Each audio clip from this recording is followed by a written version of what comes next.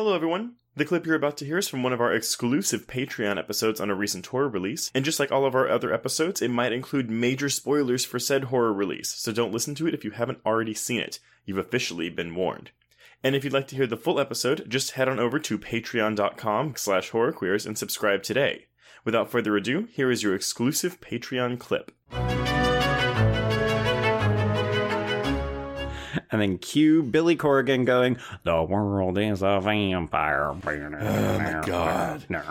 I mean, again, it probably sounds like a 2.5 is too high for how I've been talking about this movie. Mm-hmm. Did we make you drop it over the course of this recording? I might be feeling like a 2, but ultimately it mostly comes from, like, missed opportunity for me. Like, yeah. It's fucking Alien on a boat. Like, let's do it. And there's just...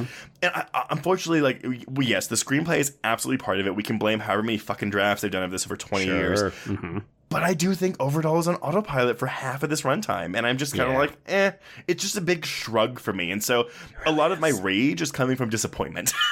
Yeah. I mean, it's the titles that you go in thinking have a lot of potential or that they should be good given the caliber of people that are involved.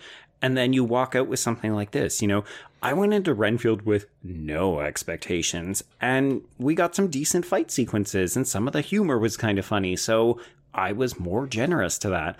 I went into this thinking, this is going to be spooky, it's going to be really well directed, it's going to be tense, It's got a great cast, so at least, even if the characters are shallowly written, I'm going to enjoy the performances, and I got the last one.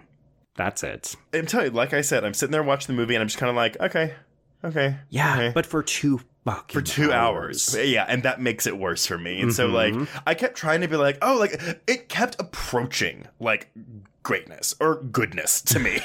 Or anything. It started to get a little tinge in your dick where you're like, maybe I can get excited by this. Oh, no. Okay, back to blue balls. Got it. Yeah, that honestly describes my experience perfectly. So, I don't know. I mean, y'all, clearly people are enjoying this, and I'm so happy for you. This just didn't do it for me. Yeah, this left me wanting.